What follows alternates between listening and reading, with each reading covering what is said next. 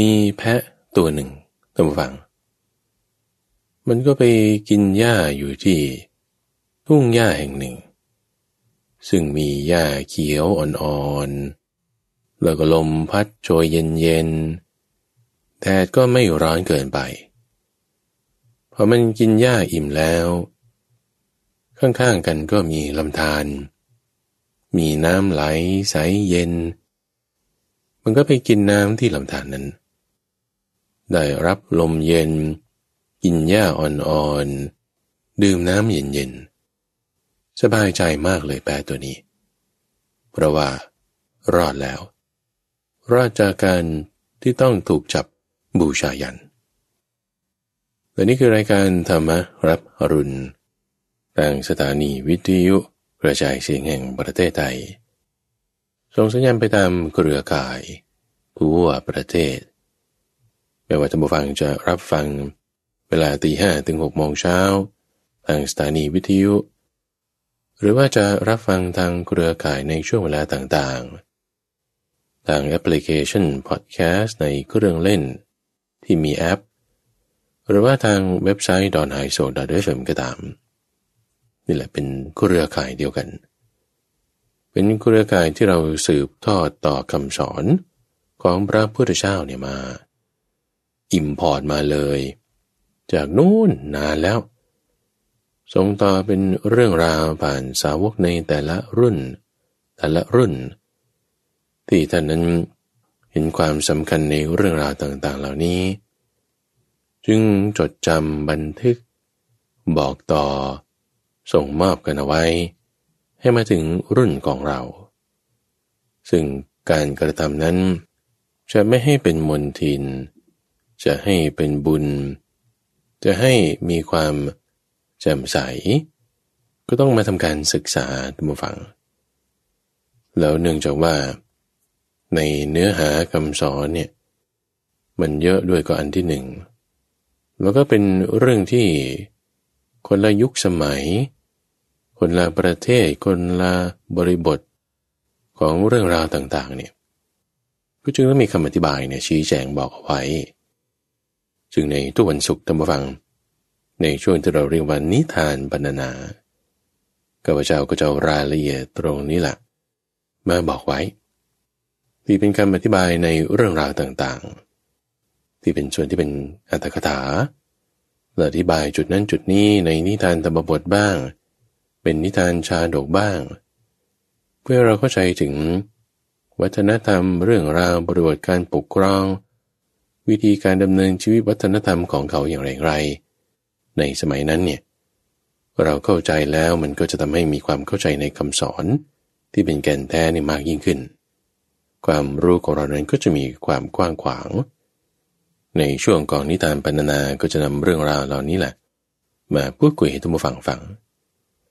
เดี๋ยวนี้ก็จะมาทำการเปรียบเทียบในเรื่องของทานปรารภเหตุที่พราหมณ์ชื่อกูทันตะก็ได้เตรียมแพะเตรียมโคทั้งแม่และลูกมันรวมกันหมด 3,500 ตัวเนี่ยจะเชือดแล้วผูกไว้ที่หลักยันแล้วมีต้องมีการเตรียมมากมีการริเริ่มมากแต่ว่าพอมาเปรียบเทียบกันกับยันการบูชาของพระเจ้ามหาวิชิตราชเรื่องราวตรงนี้ท่านผู้ฟังสามารถติดตามฟังได้ในช่วงของคลังพระสูตรในสัปดาห์ก่อนๆแต่ที่ต้องการจะเปรียบเทียบ2จุดในความที่ว่าเตรียมริเริ่มใช้ทรัพย์ต้องมีการจัดแจงงานมากเนี่ยกับการจัดแจงที่น้อยไล่กันลงมาเปรียบเทียบแล้วเรามาดูเรื่องของการเบียดเบียนที่มันจะเกิดขึ้นเนี่ยในทางคำสอนของพระพุทธเจ้าเนี่ยท่านเน้นในเรื่องของการไม่เบียดเบียนการไม่ใช้อาทยาไม่ใช้ศาสตราเพราะฉะนั้นรูปแบบของการบูชาไม่ว่าจะเป็นการให้ทานการถวายยันการบูชาอย่างใดอย่างหนึ่งก็จะต้องไม่มีการเบียดเบียนถูกไหมตัวอย่างที่ท่านยกนั้นก็คือเรื่องของพราหมณ์ปุโรหิตที่ได้แนะนำพระเจ้ามหาวิชิตราช ในยันที่มีสัมปทา3บริวาร16ทั้ง2นัยยะคือในนัยยะแรกชนในวรรณะทั้ง4เห็นด้วยกันหมดข้อที่2นั้นก็คือพระเจ้ามหาวิชิตราชก็มีคุณธรรม8อย่างพราหมณ์ปุโรหิตผู้สั่งการบูชายันก็มีคุณธรรม4อย่างนัยยะที่2ของบริการ16นั้นก็คืออย่าได้คิดว่าทรัพย์มันจะหมดไปทั้งก่อนระหว่างและหลังอย่าไปคิดว่าผู้รับนั้นขาดคุณสมบัติต่างๆคนรับดีก็มีอีก10อย่างแล้วก็ยังให้ระลึกถึงการที่จะไม่ถูกกราได้เลยปรารภคนในวรรณะทั้ง4ตัวผู้ให้ตัวผู้แนะนำต่างๆเนี่ยทั้งหมด32ข้อเนี่ย32ข้อนี้นะท่านผู้ฟังพูดก็คือว่ามีการตระเตรียมมากนะแต่ว่าไม่เป็นไปด้วยการเบียดเบียนเนี่ยจะเราเปรียบเทียบกันกับยันของกูตันตพราหมณ์เนี่ยมีการเบียดเบียนสัตว์ต้องมาตาย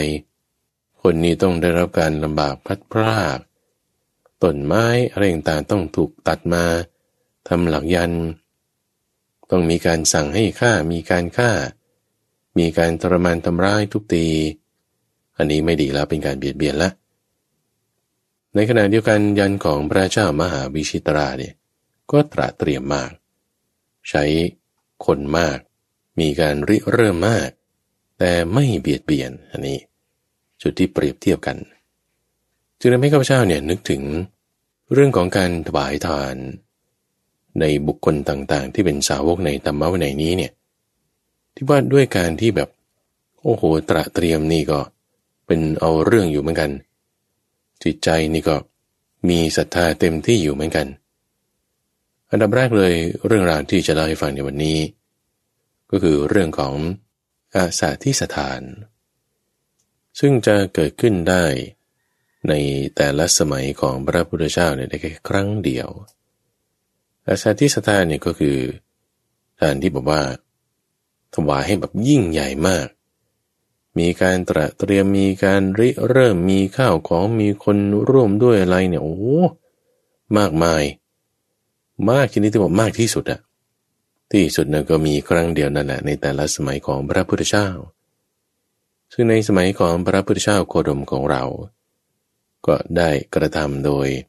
พระเจ้าประเสนที่โกศลโดยมีพระนางมาริกาเนี่ยเป็นผู้ที่คอยจัดแจงถวายมีการตระเตรียมใช้ช้างใช้เสวตฉัตรใช้ข้าวของทำมณฑปสำหรับนั่งจัดเรือจัดทองคำโอ้เยอะแยะมากมายแข่งกันตามฟังระหว่างชาวบ้านเขาก็ตระเตรียมเหมือนกันพระราชาพระเจ้าประเสนที่โกศลก็ตระเตรียมเหมือนกันจะให้ตัวเองนี่ได้เป็นที่สุดเนี่ยก็คนที่สุดก็จะมีครั้งเดียวซึ่งชัยชนะในการทำได้ถึงที่สุดในสมัยของพระพุทธเจ้าโคดมนั้นก็โดยพระเจ้าประเสนที่โกศลทีนี้ว่าในการตระเตรียมทานที่ว่ามีการขวนขวายมากมีการตระเตรียมมากเนี่ยมันไม่ได้จะเป็นตัวที่บ่งบอกว่าได้บุญมากหรือได้บุญน้อยไงท่านผู้ฟังเข้าใจไหมเพราะว่าทานที่บางทีอาจจะตระเตรียมใช้ทรัพย์มีการริเริ่มน้อยกว่าเนี่ยอาจจะได้บุญมากกว่าก็ได้เพื่ออย่างเช่นของท่านพระศิวลีพระศิวลีเนี่ยท่านผู้ฟังเป็นผู้ที่พระพุทธเจ้ายกย่องว่าท่านเป็นผู้ที่มีลาภมากลาภเนี่ยหมายถึงการที่จะได้สิ่งของข้าวของปัจจัยสี่ต่างๆนี่มากทำไมท่านถึงได้มีคุณสมบัติอานิสงส์แบบนี้เพราะว่าไปร่วมในอาสาธิสถานไงแต่ว่าเป็นอาสาธิสถานที่เกิดขึ้นในสมัยของพระพุทธเจ้าวิปัสสีพระพุทธเจ้าวิปัสสีสมัยนั้นก็คือเหมือนกับพระพุทธเจ้าโคดมของเรานี่แหละอุบัติขึ้นเกิดขึ้นแล้วเขาก็จะมีการจัดอาสาธิสถานถวายสมัยของพระพุทธเจ้าโคดมที่เลิศที่สุดนั้นก็คือของพระเจ้าประเสนที่โกศลใช่ไหมที่บูชาไปเมื่อสักครู่ในสมัยของพระพุทธเจ้าวิปัสสีสมัยนั้นเนี่ยชนะโดยพวกชาวบ้าน ชาวบ้านนี่เขาเตรียมทานอะไรต่างๆกันจัดข้าวของอะไรเยอะแยะมากมายให้ได้ชื่อว่าไม่มีวัตถุอะไรที่จะไม่มีในการถวายนี้นั้นเลยนี่คืออาสาที่สถานเนี่ยแต่ว่าตรวจไปตรวจมาเนี่ยโอ้โหขาดอยู่อย่างเดียวคือน้ำผึ้งดิบคือรวงผึ้งที่มันยังติดอยู่กันกับกิ่งไม้นี่แหละเขาก็ต้องไปตัดเอากิ่งไม้มามีรวงมาด้วยน้ำผึ้งที่ยังอยู่ในรวงผึ้งของมันยังไม่ได้ถูกรีดออกมายังไม่ได้ต้มไม่ได้เคี่ยวเนี่ยอันนี้ก็เรียกน้ำผึ้งดิบยังขาดอยู่อย่างเดียวนี้เท่านั้นเองเผอิญวันนั้นก็มีคนเป็นคนชาวป่านี่แหละเก็บของป่ามาขายก็จะมาเยี่ยมเพื่อนเยี่ยมญาติในเมืองพอดีวันนั้นเนี่ยเขาก็จัดอาสาที่สถานโดยชาวเมืองนี่แหละถวายพระพุทธเจ้าวิปัสสีพอดีวันนั้นเนี่ยก็ขาดอยู่น้ำผึ้งดิบนี่แหละพอดีคนชายชาวป่านี้เข้ามาก็ถือน้ำผึ้งดิบเนี่ยมาพอดีเจอกันกับคนที่จะไปหานี่พอดีความพอดีนะท่านฟังมันพอดีเนี่ยเขาก็ร่วมด้วยเลยด้วยจิตใจที่บอกโอ้โหมันเกิดขึ้นกับฉันนี่มันเจตนาที่ทำลงไปเนี่ยมันสูง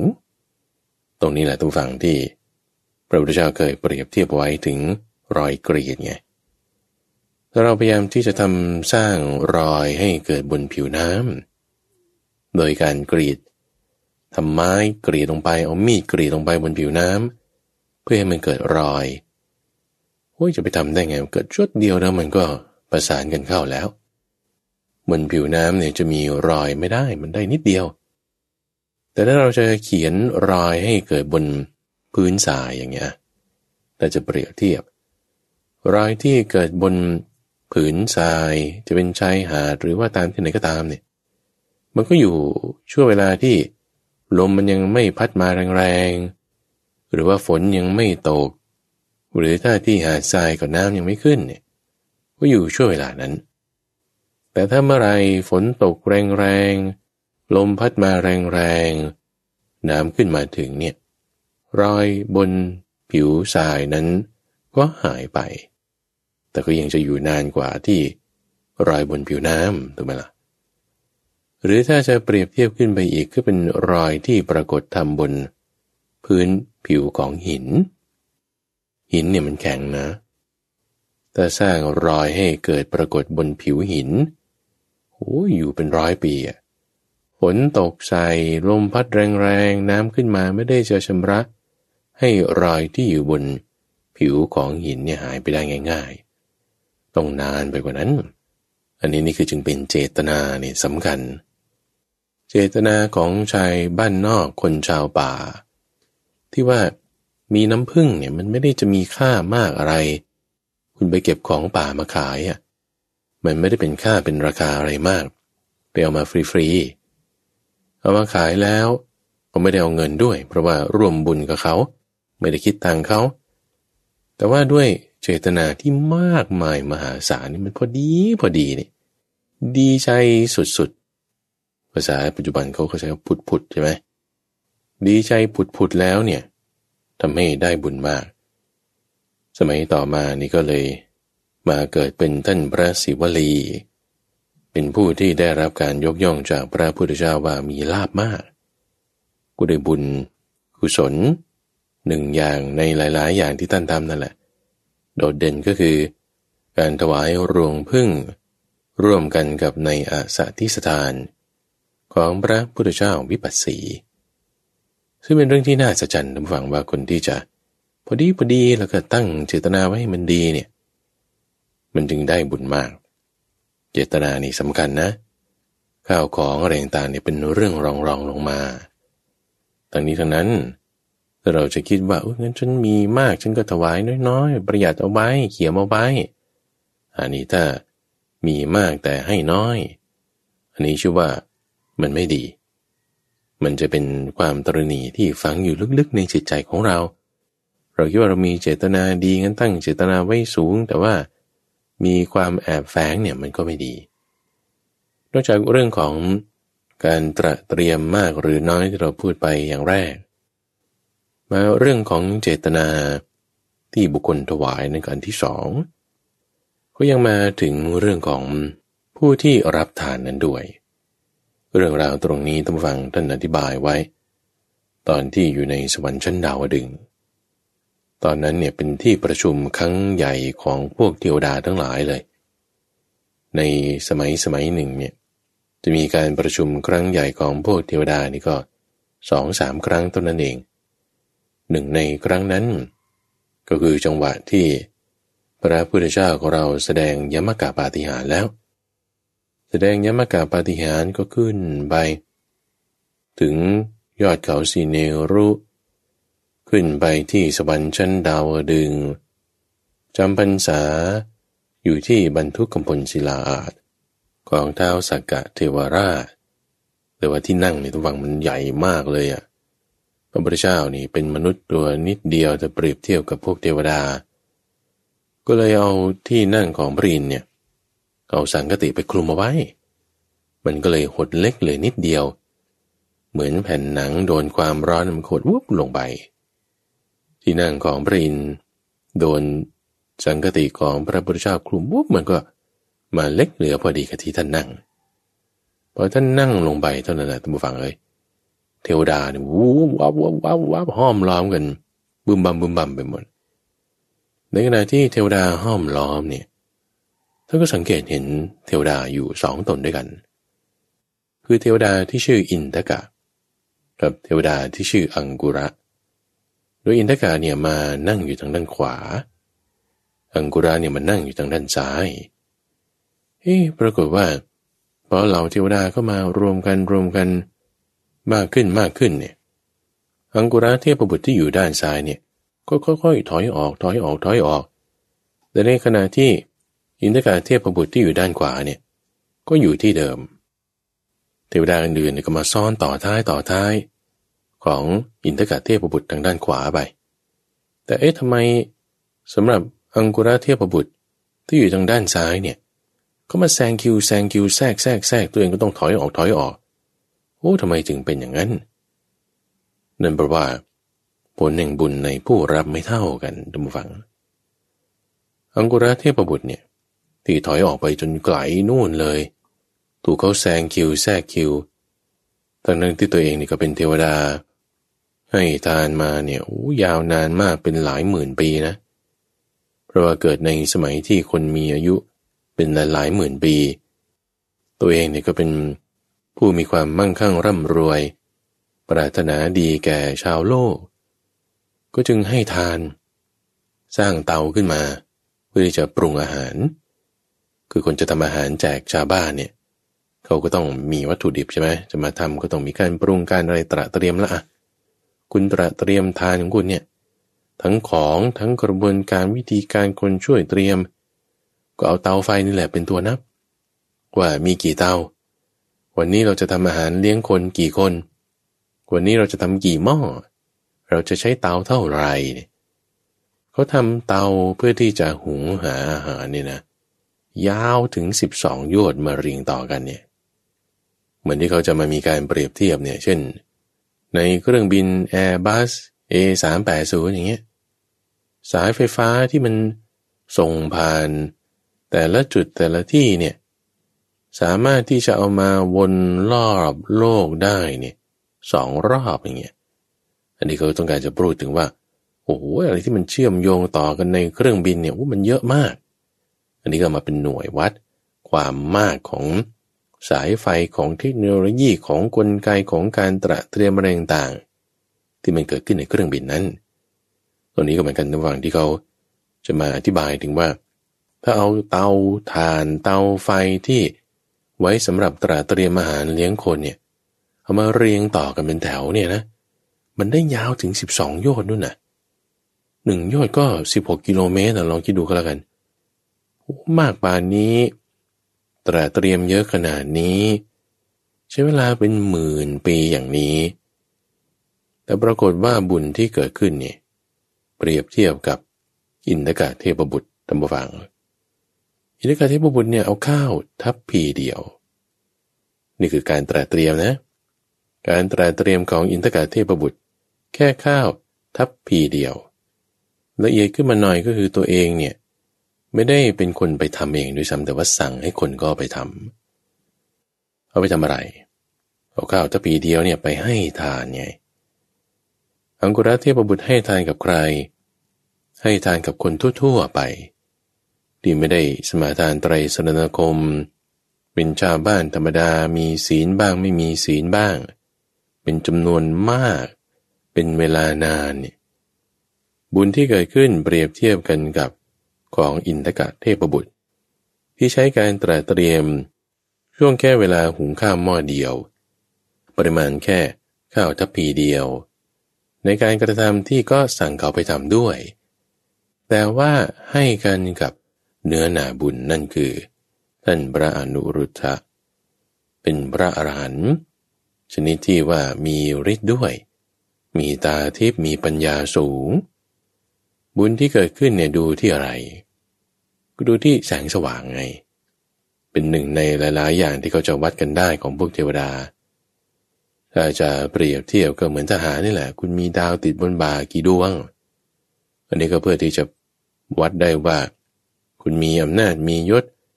มีความดีมากหรือน้อยกว่าอย่างไรนี่คือเป็นอันหนึ่งนะที่วัดได้ในหลายๆอันคือถ้าเราจะดูจากแค่ดาวบนบ่าอย่างเดียวมันก็จะแค่เงื่อนไขตัวแปรเดียวก็ต้องมีหลายอย่างประกอบกันด้วยนี่คือพูดถึงในเงื่อนไขหนึ่งกลับมาที่เรื่องของอินทกเทพบุตรกับอังกุระเทพบุตรนี่ก็คือดูกันที่แสงสว่างว่าบุญที่เกิดขึ้นจากการสั่งให้คนเอาข้าวทัพพีเดียวที่เขาจะมาถวายตนแต่เอาถวายให้กับท่านพระอนุรุทธะเนี่ยทำให้แสงสว่างที่เกิดขึ้นนั้นมากกว่าของอังกุระเทพบุตรที่เตรียมอาหารเยอะแยะมากเป็นเตาไฟขนาดต่อเป็นแถวยาว12 โยชน์เป็นเวลานานหลายหมื่นปีการตระเตรียมต่างกันเพื่อให้เปรียบเทียบถึงเนื้อนาบุญนั่นเองผู้รับทานในประการที่3นี้ว่าเป็นผู้รับทานเนี่ยคำศัพท์ที่เขาใช้เรียกก็คือปฏิฆาหกผู้ให้นี่เขาเรียกว่าทายกหรือทานบดีผู้รับนี่ก็คือปฏิฆาหกเนี่ยเป็นเนื้อนาบุญไหมคุณธรรมดูจากอะไรดูจากศีลสมาธิปัญญาถ้าไม่มีเลยหรือมีนิดๆหน่อยๆบุญที่เกิดขึ้นจากการให้นั้นเงื่อนไขตัวแปรเฉพาะเรื่องของผู้รับเนี่ยก็จะน้อยถ้ามีศีลดีขึ้นมาในระดับไหนโอ้ยในระดับโสดาบันอันนี้ก็ดีขึ้นมาอีกมีสมาธิพอดีขึ้นมาในระดับที่เป็นอนาคามีก็ดีขึ้นมาอีกมีปัญญาดีขึ้นมาในระดับที่เป็นพระอรหันต์ก็ดีขึ้นมาอีกมีปัญญาสูงขึ้นมาอีกศีลด้วยสมาธิด้วยในระดับที่เป็นสาวกที่มีความสามารถ80 รูปก็ดีขึ้นไปอีกระดับสูงขึ้นไปในระดับของพระปัจเจกพุทธเจ้าหรือพระพุทธเจ้าไปเลยนี่ก็ยิ่งดีขึ้นไปอีกท่านผู้ฟังอันนี้คือเงื่อนไขของผู้รับเนี่ยเปรียบเทียบจังหวะที่อยู่บนสวรรค์ชั้นดาวดึงระหว่างอินทกเทพบุตรที่อยู่นั่งอยู่ทางด้านขวาใครมาต่อนี่ก็ต่อท้ายของตนแสงสว่างนี่ไม่ได้ลดลงไปเปรียบเทียบกับอังกุระเทพบุตรที่อยู่ทางด้านซ้ายใครมาต่อนี่ก็แทรกตนเข้าให้ตัวเองนี่ก็ถอยล่นลงไปแสงสว่างนี่ก็ลดลงเบาลงเพราะว่าบุญนี่มันมากน้อยต่างกันอันนี้ของผู้รับนี่ก็จึงมีความเป็นสิ่งที่สำคัญหนึ่งนะตัวการตระเตรียมคือตัวทานเองต้องไม่ประกอบด้วยการเบียดเบียนตัวอย่างที่ข้าพเจ้ายกขึ้นนั้นก็คือเรื่องของกูตันตพราหมณ์เปรียบเทียบกับทานของพระเจ้ามหาวิชิตราช 2. เจตนานี่สำคัญเลยตัวอย่างที่ยกนั้นคือเรื่องของชายชาวบ้านนอกเก็บของป่าขายเอารวงผึ้งที่มีน้ำผึ้งมาถวายประกอบเป็นอาสาทิสทานของพระพุทธเจ้าวิปัสสีสมัยต่อมาชายคนนี้ก็คือท่านพระศิวลีในเรื่องของเจตนา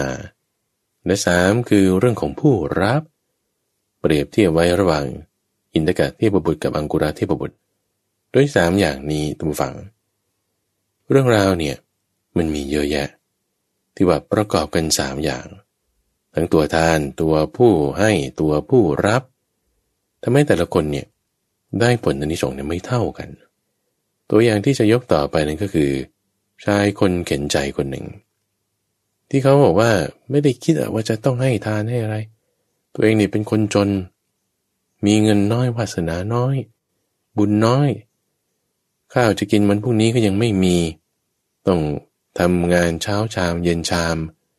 ตำข้าวสารกรอกหม้อด้วยความอัตคัดขัดสนเงินเก็บไม่มีวันไหนไม่ทำก็ต้องอดไปเนี่ยไม่ได้กินเนี่ยขณะว่าชีวิตเขาเป็นแบบนี้เนี่ยนะเขาถูกชักชวนในการให้ทานตัวเองไม่ได้ว่าคิดว่าจะให้หรอกแต่ว่าเนื่องจากว่าคนชักชวนเนี่ยเขามีอัธยาศัยดีงามเขาก็ให้ข้อคิดว่าเนี่ยคุณเป็นคนจนขนาดเนี้ยคุณไม่มีอันจะกินปานเนี่ยทำอะไรมันก็ไม่ขึ้นทำอะไรมันก็ไม่รุ่งเลยเนี่ยไม่รู้สึกตัวอีกหรอว่าเพราะว่าตัวเองเนี่ยไม่ได้เคยให้ทานเอาไว้ทำอะไรมันจึงติดขัดไปหมดทำอะไรมันจึงแบบไม่รุ่งไปหมดกลายเป็นร่วงไปไม่ต่อเนื่องทำไม่ได้ไปเนี่ยมึงก็ทำซะหน่อยไม่ดีหรอว่างี้ตัวเองก็นึกได้ทำฟังมันก็จริงนะทำไมฉันถึงมามีชีวิตอัตคัดขัดสนแบบนี้คงเป็นเพราะว่าเราไม่ได้ให้ทานมาเอางี้ก็แล้วกันวันนี้จะทำงานมากขึ้นเป็น2 เท่าเพื่อให้มันได้เกินมาส่วนที่เกินเนี่ยก็จะเอาไปถวายทานก็แล้วกันเลยบอกให้เขาจัดภิกษุเนี่ยให้รูปหนึ่งเพื่อที่จะให้รับทานของตนเองจะเป็นผู้ถวายทานเรื่องนี้ก็เป็นเรื่องของบัณฑิตสามเณรนั่นเองท่านผู้ฟังชายคนนี้พอคิดถึงบุญที่ตัวเองจะได้นี่นะก็เลยเป็นจาคานุสติเนี่ยยังไม่ได้ทำเลยนะคุณเราบุญเนี่ยมันเกิดขึ้นตั้งแต่ก่อนที่คุณจะให้แล้วจาคานุสติเนี่ยคุณระลึกถึงการสละออกที่เราแม้ยังไม่ได้ให้นั้นเตรียมไว้ได้บุญแล้วดอกที่1ดอกที่2ตอนที่กำลังให้อยู่ก็ได้ด้วยดอกที่3หลังให้ก็ยังได้อีกระลึกถึงเนี่ยมันได้ทั้ง3วาระก่อนระหว่างและหลังจากการนุสติเนี่ยด้วยความที่ว่าแค่ระลึกถึงทานที่ฉันจะได้ให้ต่อไปจากค่าที่ฉันจะสละออกได้เนี่ยโอ้โหวันนั้นนี่ทำงานด้วยความขยันขันแข็งมากก็ให้ไปทำอะไรก็ให้ไปฝ่าฟืนทำไมฝ่าฟืนเพราะว่าเขาจะเอาฟืนเนี่ยไปหุงต้มอาหารสำหรับถวายภิกษุเหมือนกันบ้านอื่นเรือนอื่นเขาก็ทำก็เลยมาจ้างไอ้ชายคนนี้ทำชายคนนี้ทำด้วยความขยันขันแข็งยกขวานสับลงใช้มีดพระปาดโอ้ทำเหมือนอย่างกับจะรำละครด้วยความขยันขันแข็งมากคือคนเราเนี่ยต้องฟังถ้าเราดูการงานเนี่ยคนบางทีก็หมดกำลังใจอ่อนแอท้อแท้มีชีวิตหมดหวังเนี่ยทำงานสังกตายเนี่ยแล้วมีเจ้านายที่ไหนเขาจะรักเมื่อมาเขาก็ให้เสียเงินเขาก็แบบให้อะไรที่มันพอประทังชีวิตก็แล้วกันนะเห็นใจช่วยเป็นอย่างนี้นะมันก็เลยไม่เจริญสักทีแต่พอเขาทำด้วยความขยันขันแข็งทำด้วยแบบว่า energetic มากทำเหมือนอย่างกับรำละครชื่นชมมีใจยินดี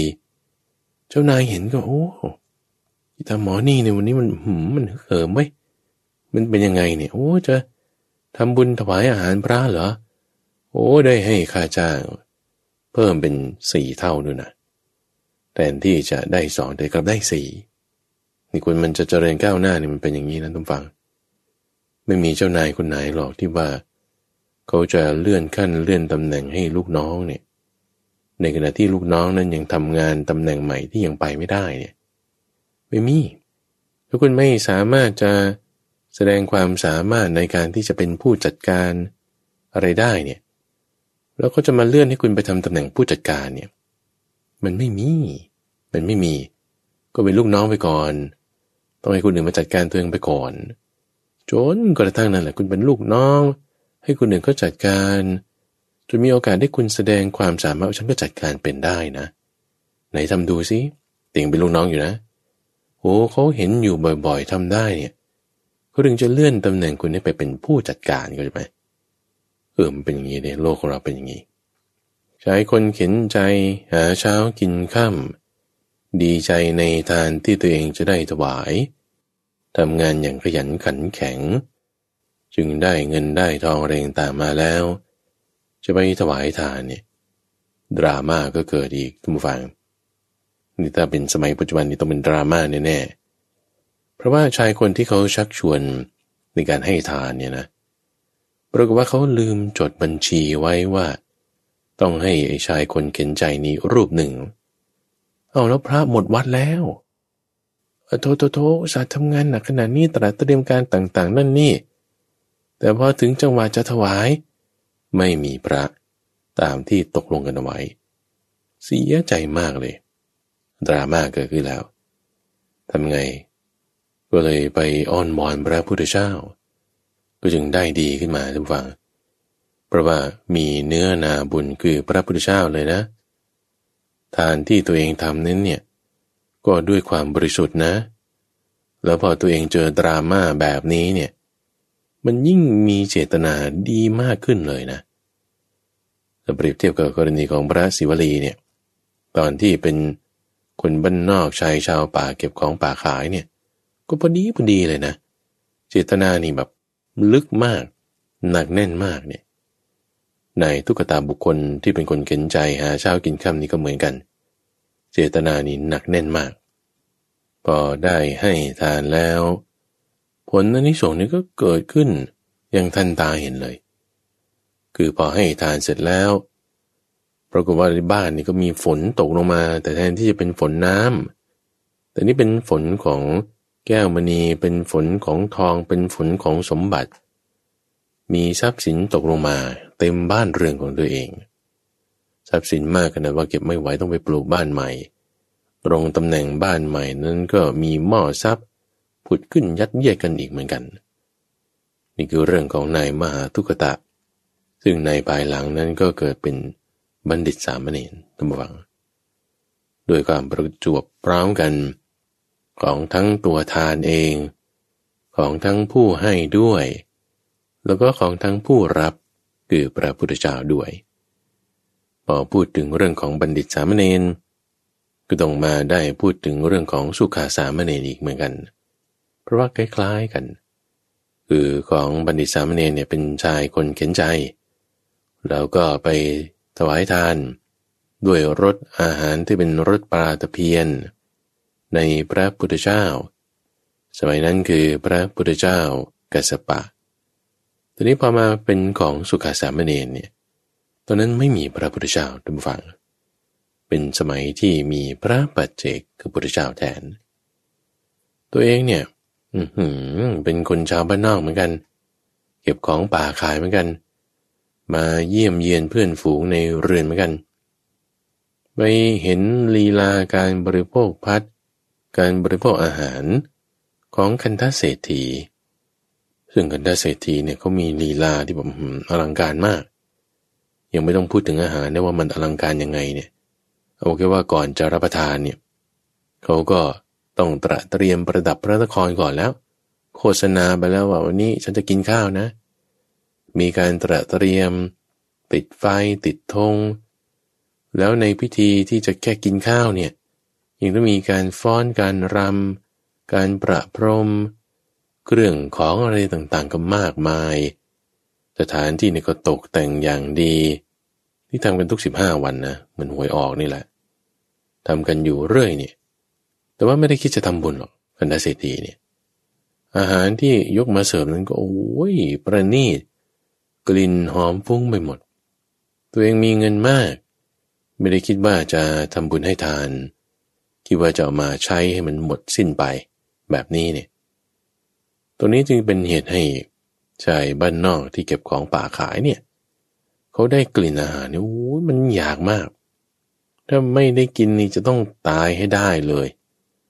ทำไงก็ต่อรองกันน้ำฟังว่าถ้าจะต้องกินแล้วไม่กินจะตายเนี่ยถ้างั้นจะให้แต่ว่าให้ทำงานให้3 ปีนะ3 ปีนี่ไม่ได้เงินเดือนนะได้แต่อาหารที่เขาเอาไว้ให้ในเรือน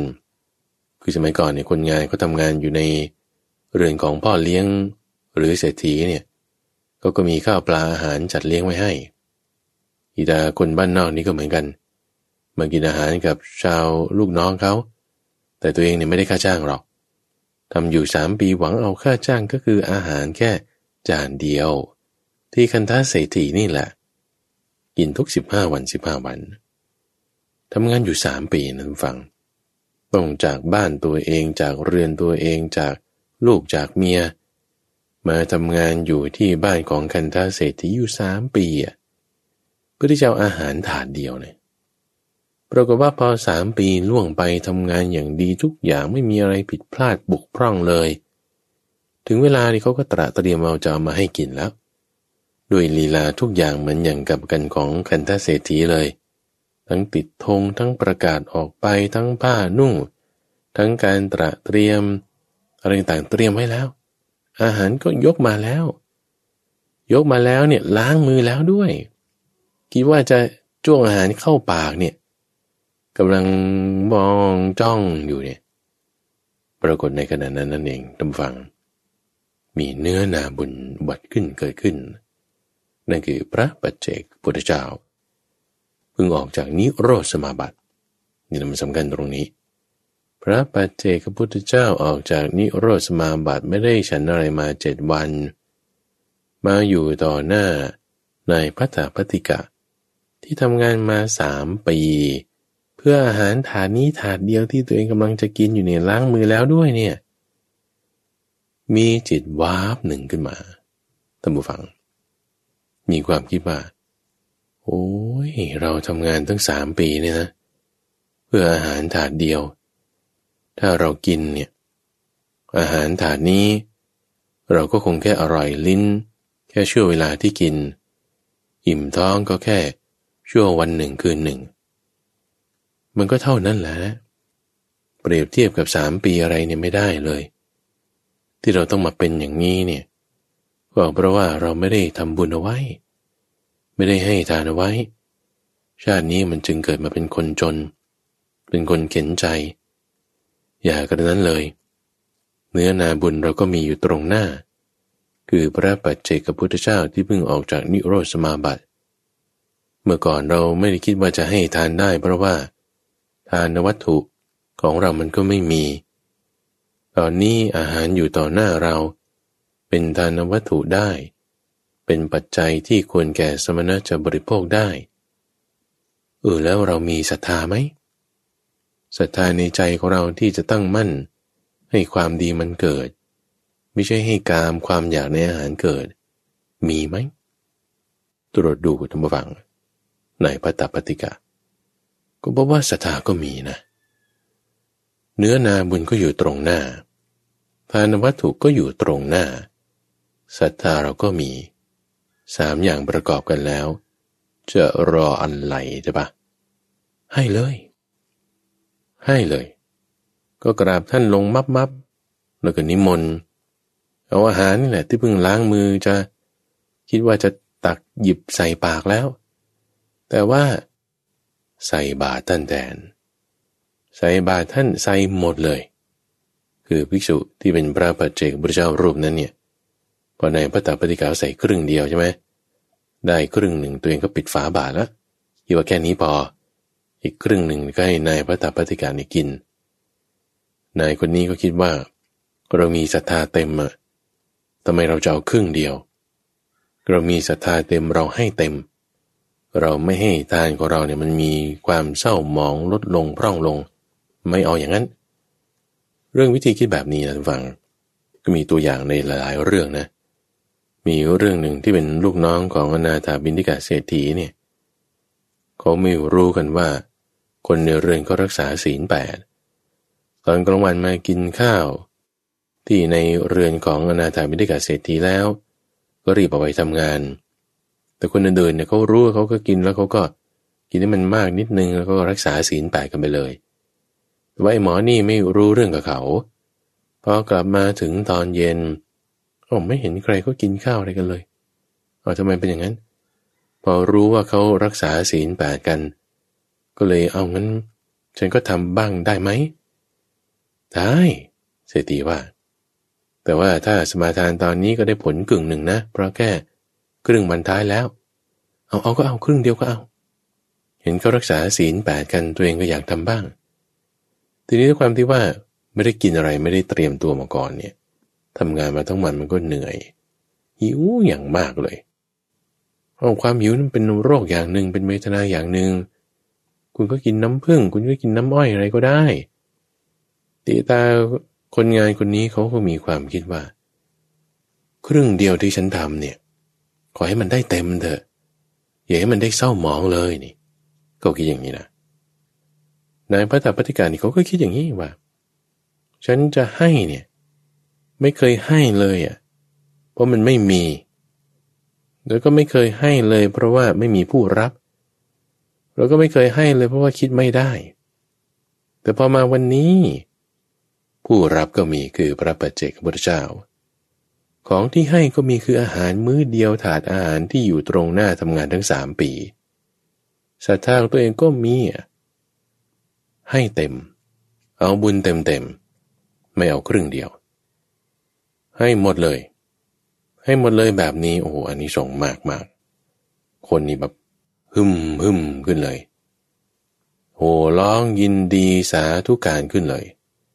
ว่าโอ้โหทำได้ขนาดนี้นี่ใจมันแบบยิ่งใหญ่มาก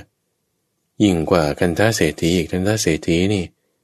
ร่ำรวยมีเงินทองเยอะแยะบริโภคขนาดนี้ไม่ได้เคยคิดจะให้ได้เลยดูอีตาคนเข็นใจคนบ้านนอกคนหาของป่าทำงานอยู่3 ปีมาวันเดียวเนี่ยให้นี่เขาขอครึ่งเดียวแต่ตัวเองให้หมดเหมือนขอเอาน้อยแต่ให้หมดให้เต็มให้มากนี่จึงเรียกว่าก็ได้ผลนี้ส่งอย่างเต็มที่ชาตินั้นนี่ก็ได้เป็นเศรษฐีขึ้นมาพอพูดถึงลักษณะที่บอกว่าให้หมดให้เต็มให้สละไปเลยเนี่ยสละชีวิตให้เลยเนี่ยก็ทำให้นึกถึงเรื่องราวของเศรษฐีที่ชื่อว่าอวโรชะอวโรชะเศรษฐีนี่เกิดในสมัยของพระพุทธเจ้าวิปัสสีทำบุญให้ทานแล้วสมัยต่อมาพอพระพุทธเจ้าวิปัสสีเสด็จปรินิพพานตัวเองก็ตายไปเกิดใหม่ก็ยังเป็นเศรษฐีชื่อว่าพรณสีเศรษฐีในสมัยของพรณสีเศรษฐีเนี่ยไม่มีพระพุทธเจ้าอุบัติขึ้นตัวเองเนี่ยก็เจอภัยทำฝังเจอภัยแล้งคือตอนเป็นเศรษฐีเนี่ยก็มีนามีข้าวสารมีข้าวเปลือกมีโคมีบริวารอะไรต่างๆมากพอได้รับทราบข่าวจากปุโรหิตที่เขาดูดวงเมืองเนี่ยเขาบอกว่านี่จะมีภัยแล้งชนิดที่แบบทั่วไปหมดเลยนะจะเกิดขึ้นเนี่ยเป็นเวลาหลายปีนะโอ้ยพอเศรษฐีทราบข่าวนี้ก็เตรียมการเลยท่านผู้ฟังในช่วง2-3 ปีก่อนที่ภัยแล้งจะมาเนี่ยทั้งข้าวทั้งอะไรสะสมไว้อย่างมากมายทีนี้พอภัยแล้งนั้นมาถึงเนี่ยโอ้โหมันหนักมากอะไรที่เก็บไว้นี่ก็ร่อยหลอลงจนไม่เหลืออะไรชาวเมืองอะไรต่างก็คนหนีกันไปหมดที่อื่นละภัยแล้งนี่ก็ยาวต่อเนื่องหลายปีพอถึงเวลาที่ว่าข้าวมื้อสุดท้ายเนี่ยจังหวะนี้มันสำคัญข้าวมื้อสุดท้ายพระนสีเศรษฐีตอนนั้นก็อยู่กับภรรยาลูกชายแล้วก็ลูกสะใภ้แล้วก็คนรับใช้คนหนึ่งรวมทั้งหมดด้วยกัน5 คนนี่อาหารมื้อสุดท้ายที่เตรียมไว้ภรรยานี่ก็หุงข้าวสวยหม้อหนึ่งสำหรับที่จะให้5 คนเนี่ยกินได้ถ้าหมดอาหารมื้อนี้หม้อนี้แล้วต่อไปเนี่ยไม่มีแล้วนะหมดจริงๆที่ฝังไว้ที่เก็บไว้ที่ฟ้าอะไรต่างๆก็หมดแล้วเอาก็มีความคิดว่าถ้างั้นก็หุงข้าวสวยมากินหน่อยกินแล้วก็พรุ่งนี้ก็จะได้ลาโลกนี้ไปซะเราก็จะกินข้าวมื้อนี้แหละกันเป็นมื้อสุดท้ายปรากฏว่าตอนนั้นท่านผู้ฟังมีพระปัจเจกพุทธเจ้าเหมือนกันเลยออกจากนิโรธสมาบัติคล้ายๆกันกับเรื่องของนายพระตาปฏิกะนี่แหละออกมาจากนิโรธสมาบัติมาอยู่ต่อหน้าพรณสีเศรษฐีเพราะว่าเขายังมีอาหารอยู่ มาบิณฑบาตตรงนั้นเนี่ยแล้วฟังลองคิดดูว่าอาหารมื้อนั้นเนี่ยเป็นมื้อสุดท้ายแล้วคือถ้ากินวันนี้ก็อิ่มท้องแค่วันหนึ่งคืนหนึ่งพรุ่งนี้มันก็ไม่มีอีกอะก็แค่ยืดอายุไปได้อีกวันเดียวใช่ไหมแต่ธรรมเนี่ยมีอยู่แต่มีเพียงพอแค่วันเดียวผู้รับมีไหมผู้รับก็มีสินี่คือพระปัจเจกพุทธเจ้าท่านจะมาบิณฑบาตตรงนี้นี่มันไม่ใช่เรื่องง่ายๆนานๆจะเกิดขึ้นสักทีหนึ่งในช่วงที่ภิกษาหายากที่ไหนภิกษาหาง่ายคนก็แห่กันไปสิก็ตรงนี้มันภิกษาหายากทำไมถึงจะมีพระมาบิณฑบาตได้ความเกิดขึ้นแบบนี้ไม่ใช่เรื่องที่จะหาได้ง่ายๆเขาคิดอย่างนี้นะทุกฝั่งคนเราเนี่ยถ้ามันคิดชั่วเนี่ยเมื่อจะคิดว่าทำไมพระจะต้องมาบิณฑบาตบริเวณนี้มันของหายากจะมาขอเขาอีกนี่อันนี้คือพวกคิดชั่วด้วยอำนาจของมิจฉาทิฏฐิเห็นแบบนี้มันคือเห็นบาปเกิดขึ้นก็เป็นมิจฉาทันทีแต่ถ้าเราเห็นให้ถูกว่านี่มันเรื่องอะไรกันเนี่ยมันไม่ใช่ว่าจะเกิดขึ้นได้ง่ายๆนะ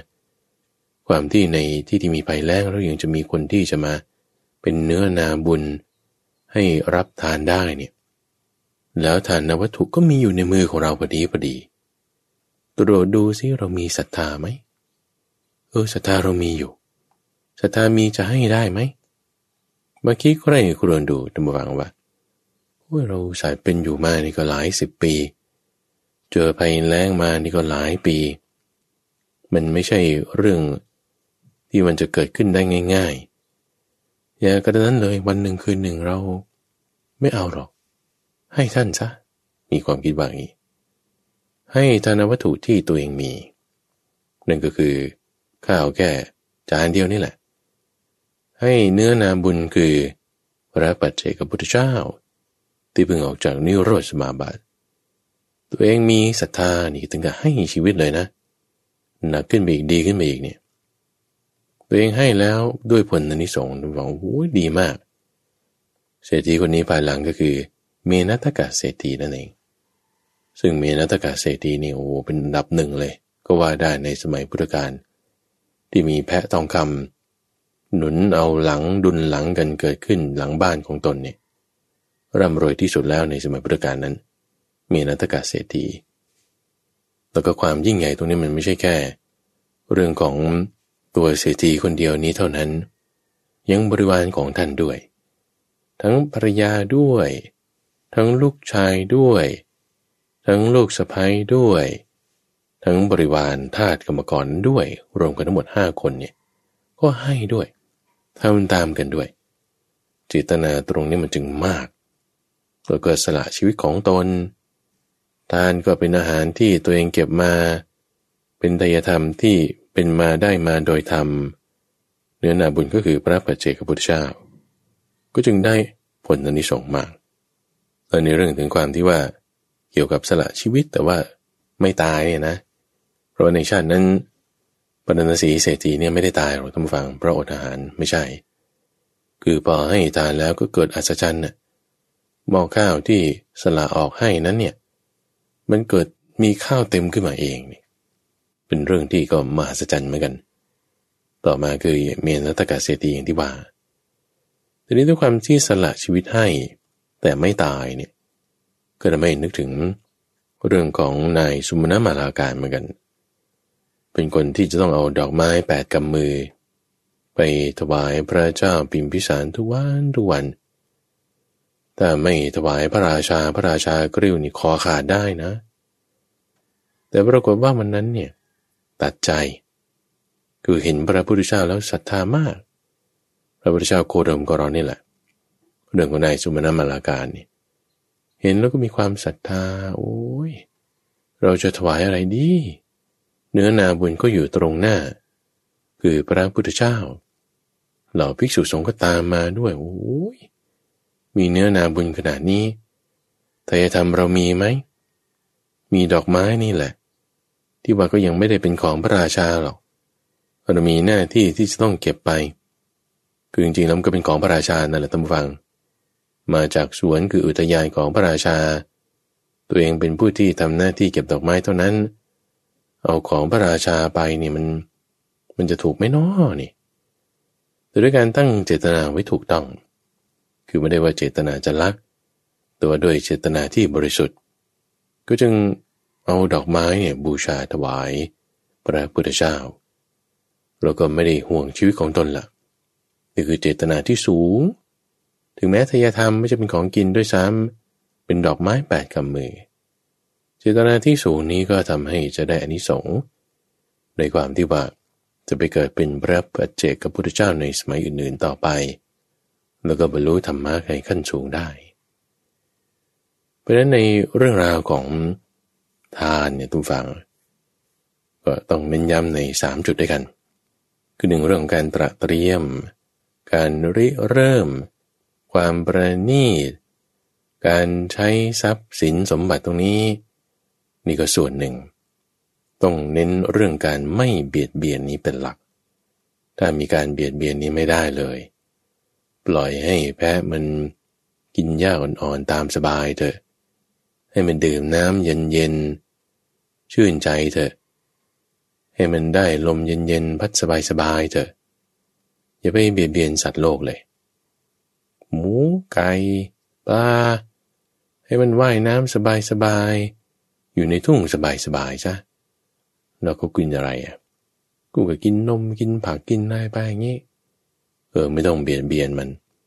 นี่ข้อที่1ข้อที่2ตัวเจตนาของเราเนี่ยสำคัญเจตนาของเรามันดีไหมบริสุทธิ์ไหมทั้งก่อนระหว่างและหลังก่อนให้ทานเนี่ยได้บุญแล้วคนเข็นใจก็ยังได้เงินเพิ่มเป็น2-3 เท่า4 เท่าเพราะว่าด้วยความดีใจในข้อแรกก่อนแล้วเลยตัวระหว่างที่ให้ทานไปด้วยถ้ามีดราม่าอะไรเกิดขึ้นเนี่ยอย่าจี๊ดรักษาจิตให้ดีเพราะว่าถ้าจี๊ดขึ้นด่าคนขึ้นมันเศร้าหมองทันทีแต่ให้คิดถึงว่าเราทำนี่ปรารภคนที่มีศีลเราทำนี่คนนี้เห็นด้วยกับเราก็มีเราจะมากระหานี่มันก็ธรรมดาแหละแต่จิตใจอย่าให้มันเป็นในทางไม่ดีตัวเจตนาเราในข้อที่2สำคัญแล้วก็ที่3นั่นก็คือเนื้อนาบุญอาจจะมีคนที่มีศีลไม่ดีสมาธิไม่ดีปัญญาไม่ดีมีบาปอกุศลธรรมอย่างใดอย่างหนึ่ง10 อย่างเกิดขึ้นแต่เวลาเราจะให้เนี่ยเราปรารภสงฆ์ปรารภหมู่แห่งผู้ฟังคำสอนที่ปฏิบัติดีปฏิบัติชอบปรารภตั้งจิตอุทิศให้แก่ผู้รับนี้ท่านผู้ฟังอันนี้ดีแน่องค์ประกอบ3อย่างนี้เป็นเรื่องราวที่มีความสำคัญมากในการที่ให้ทานของเรานำเรื่องราวที่เป็นพระสูตรตั้งต้นมาตั้งแต่กูตันตพรามสูตร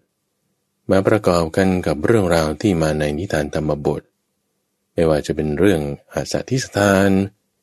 บุรพกรรมของพระศิวลีชาติก่อนพบก่อนของบัณฑิตสามเณรที่เป็นชายคนเข็นใจหรือสุกสามเณรที่เป็นนายพระตาพระติกามาประกอบกันกับเรื่องของเมนัตถกเศรษฐีที่สละชีวิตให้ทานในพระปัจเจกพุทธเจ้ารวมถึงในสุมาณมาลาการที่ถวายดอกไม้ให้เห็นถึงความแตกต่างระหว่างอินทกาเทพบุตรกับบังกุรเทพบุตรในผู้รับทานเนี่ยทุกอย่างมันเริ่ม make sense ทุกฝังว่ามันสอดคล้องลงรับกันมันมีทางทิศที่จะไปในทางเดียวกันเป็นคำสอนของพระพุทธเจ้าเหมือนกันความรู้ของเราก็มีความกว้างกว่าออกไปเพราะในการฟังธรรมของเราฟังเราเปิดหูพึงดูฟังไว้เนี่ยแยกแยะให้ออกว่าอะไรเป็นหัวข้อแม่บทอะไรเป็นตัวเสริมประกอบอะไรเป็นเรื่องราวเสริมอย่าเหมารวมกันเอาไปหมดแต่ว่าเราแยกแยะทำความเข้าใจประติดประต่อแล้วมันเหมือนจิ๊กซอว์นะผู้ฟังมันเป็นภาพรวมเป็นอย่างนี้ใจความสำคัญของเรื่องคือตรงนี้ส่วนอื่นๆเป็นประกอบเต็มขึ้นมาแบบนี้นี่อันนี้ก็ทำให้ความรู้เรากว้างขวางขึ้นมาได้ซึ่งในทุกวันศุกร์ท่านผู้ฟังช่วงของนิทานบรรณนาเราจะมาพบกันเอานิทานธรรมบทมาอ่านให้กันฟังบ้าง นิทานชาดกบ้างสรุปเรื่องราวประกอบตรงนั้นตรงนี้บ้างมาให้กันฟังโดยมีข้าพเจ้าพระมหาไพบูลย์อภิปุณโญจากวัดป่าดอนไฮโซเป็นผู้ดำเนินรายการท่านฟังที่ต้องการจะให้ข้อมูลอยากฟังเรื่องไหนติดตามตอนอะไรยังไงสามารถที่จะติดต่อกับทางรายการได้โดยไปที่ donhaisok.fm donhaisok.fm หรือว่าฟังทางสถานีพอดแคสต์ก็ได้โดยใช้เครื่องเล่นแอปพลิเคชันที่มีเสิร์ชหาคำว่าดอนหายโศกหรือเสิร์ชหาคำว่าฟังธรรมก็ได้ข้าพเจ้าพระมหาไพบูลย์อภิปุณโญจากวัดป่าดอนหายโศกพบกันใหม่ในวันพรุ่งนี้เจริญพร